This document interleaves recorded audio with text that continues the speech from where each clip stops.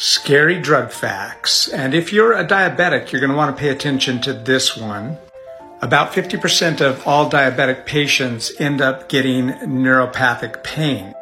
Neuropathy can be very painful, and the number one prescribed medication to treat neuropathy has over 140 negative side effects. There are two very old and very interesting studies that show that reversing of the neuropathic pain can be done through diet, through proper diet. But let's cover the medication side effects first, or at least a few of them. Stomach pain, blurred vision, chills, dry mouth and confusion, to name a few. According to the drug manufacturer and the Mayo Clinic, also seizures and coma are side effects. Why wouldn't you try a dietary change before this medication? What is the medication? Amitriptyline.